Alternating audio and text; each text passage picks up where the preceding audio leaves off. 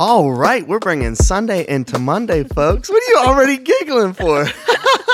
You giggle, I giggle. No, you laugh. You started that. It's so That's good a to be. smile. It's so good to be with you guys today. Thank you for tuning in. My name is Nick Miller. I'm the lead pastor at Core Church, and as you've already heard, today I have the splendid opportunity to be with Wendy Dorsbacher. What a name. What a name. And we're talking about authority, this past week's message on authority.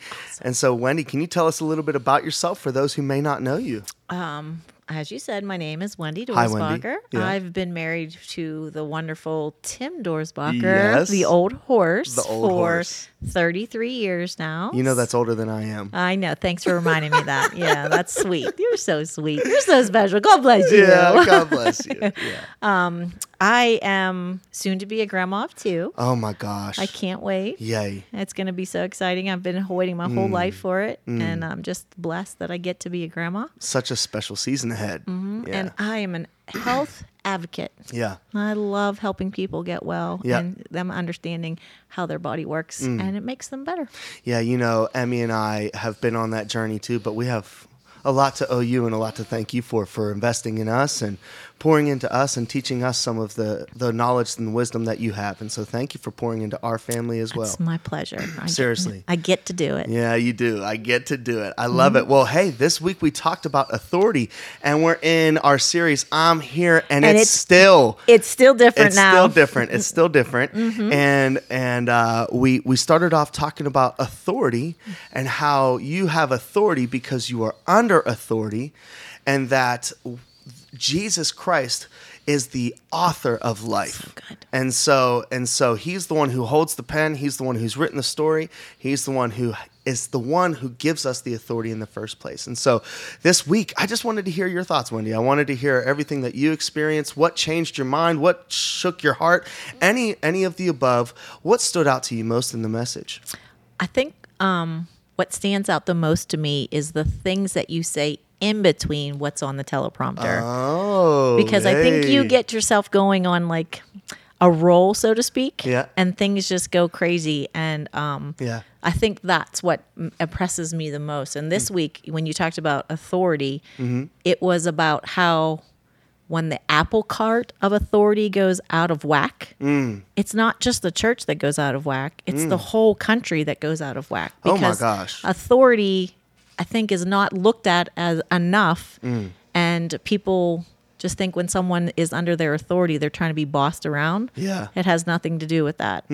Jesus doesn't boss us around. He gives us authority and has us be under his authority to have order Yes. so that life can be what it's abundantly supposed to be, Yes. not trying to figure it out on your own, so to speak. Yeah. So would you say that our country, land, etc., let's even just say the world in general right now has lost a sense of what authority really means? 1,000%. And this election coming up and stuff like that, it just so happens to be that time of the year. Yeah. I think it's a missing factor that Yeah. people are missing, that, you know, you can respect authority, but you say all the time, if they're telling you to do something wrong, don't do it. Yeah. Yeah. But when you don't have your authority levels in check, doesn't matter if it's a whole country or it's at a church or it's at your work, Yeah. even in your family, Yeah. you know, the way the authority and the leadership is supposed to be in that family. I think the whole, it just, everything gets messed up. Okay, you're doing unbelievable. You're making my mind race. So let me ask you, have you seen authority do good things, or how have you seen authority bring great abundance or good things to a family, a nation? How have you seen that personally? Because again, I want, you're talking about how we're missing that. So how does it look when it is there, when it is existing? There's peace. Okay. There's tranquility. An example, I think, would be something that I see in my own life with, you know, the story with Tim and his sickness and how we developed and came into that. And then we came here and he found legacy, Yeah. and it transformed everything. Yeah. Because he being part of legacy and the men of this church standing up to show their authority, Yeah. that's a huge thing that has come up into our life, and it is like nothing I've ever seen before. So you're talking, so it's like nothing you've seen before. So this might be a great thing to hear you just talk about. How is authority, if it's non-existent, how does it become existent? It's not like Tim went in, hey, you will listen to me. How was the authority respectfully established or built? Oh, you asked some really good questions. Mm-hmm. Yeah. That's why you get paid That's my the big job. bucks, That's right? my job. Yeah. I would say there's giving up of authority is the first step. I would think that is the first way that you do. Like, I'm a control freak, and it is the biggest thing that I battle with in everything that I do. That's good. So I think that I have to have control of everything, which ultimately means that I have a better authority than anybody around me. Yeah. So when I gave up control, not to Tim, not to my husband, but to God, yes, everything changed. Oh my gosh. So that's, I think, when people try to do it in their own strength, and you have to give up your authority first of all before you can be under the authority and then deliver authority to everybody else. That's really good. And so I mean, even that formula is really powerful. That can be done in the home on a small scale. Oh, yeah. And in a nation on a big scale, if we respect and we honor authority. Again, we always say it, we do not have to obey that which is sinful. We do not have to obey that, but we do need to honor and respect our authority. God established them and put them in that position. And the sooner that we can come to terms with that, the better that we can operate in this place that we're at right now. It's just it's so freeing. There's so much peace that comes from not trying to hold it all up and just giving in to what it is that you know to be the truth and where your faith lies. Yeah. So good. So good. So I love that thought about authority really changing the course of whatever room you're in, whatever nation that you're in. Authority is powerful, and it begins with giving up control. I love that. That's really good. Yeah. Any other thoughts from the message? I really appreciate it that you always talk about the temple and, like, you know where I come from in my health field. Yeah. But we are given authority inside of us to be well too. Yes, yes. We just take it for granted and don't respect the authority, meaning that our healing power that we have inside of us. So that's an important part of authority. Yes. Giving into what you know to be true and right, and not going down a path where you know is bad. Yeah. No, I love, well, when we think of the word temple or even like cathedral or church, right? You have this reverence and you treat it well. When's the last time you spit your gum on the church floor? Never. You never do it because there's a reverence for it. And so why do we treat the temple spitting gum on the floor? No. That's so good. That's so good. Yeah, your body is a temple of the Holy Spirit. Do you not know? Do you not know? So that's amazing. Treat it well. Well, I love that. If you treat it well, it will take care of you. Treats you well. Yeah. I love Just that. like if you respect your authority, it takes care of you too. Come on now. So good. So we got to the part where I love giving the opportunity for every guest to just kind of pick the brain. We're on a phone call right now. What questions? I know. Are you ready? The team has been saying that you've been thinking about this for the entire week. I have been. And like I roll past this stuff with Tim all the time. Yeah. But I want this answer to come from Nick Miller, not Pastor Nick. Oh, okay. There's a difference. And I know, like, put a different hat on. You do, because like Pastor Nick is always caring for others and doing everything for us, and that's what makes you a great pastor. But this is a Nick Miller question, okay? Okay. So, if it's daylight savings, so we gained an hour, you know, that kind of stuff. So, if every week you could gain 1 hour, how would you spend that time every week? Not Pastor Nick doing more church stuff. I'm talking Nick Miller doing Nick Miller things. Would you do them with your family? Would you do it with just Nick? What would you do with an extra hour every single week? I'm going to tell you, the older you get, the more that you understand that time is of the essence, or it's the most valuable commodity that you have. Yeah. It's crazy that you just brought this up. I had a conversation with Emily last night. We had a little bit of conflict with the kiddos, and I wasn't perfect in handling that conflict. And I said something, I'm going to let you in on the behind the scenes. I said something to Emily. I said, I'm angry at this particular situation. Anger is just a mask for what's really going on underneath. That's so true. anger is the presentation of a different feeling that's going on underneath. So I was angry that honestly, it's funny, he's sitting in the room today, but I was angry that Warren had acted out.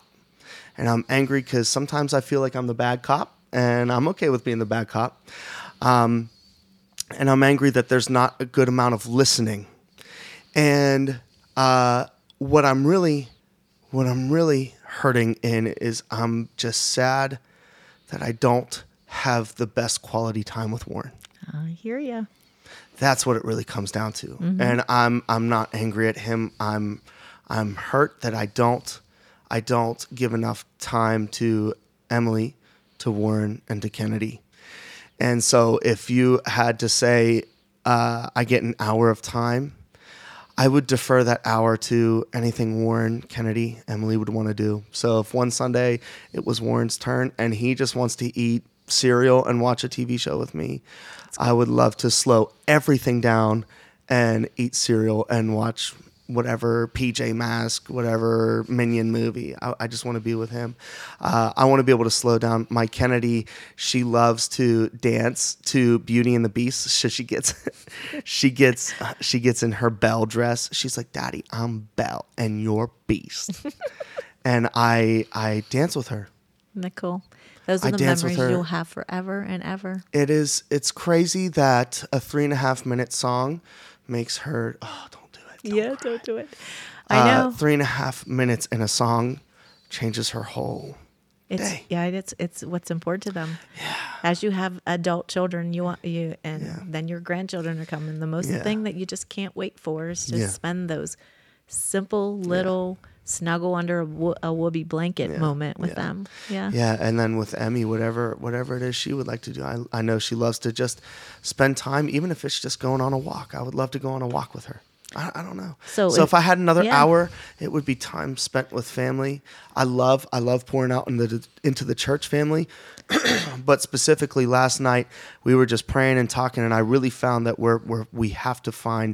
I personally have to find more intentional time with my family. So if you gave me an extra hour, Nick would be with his family, and I'm trying to think of what else.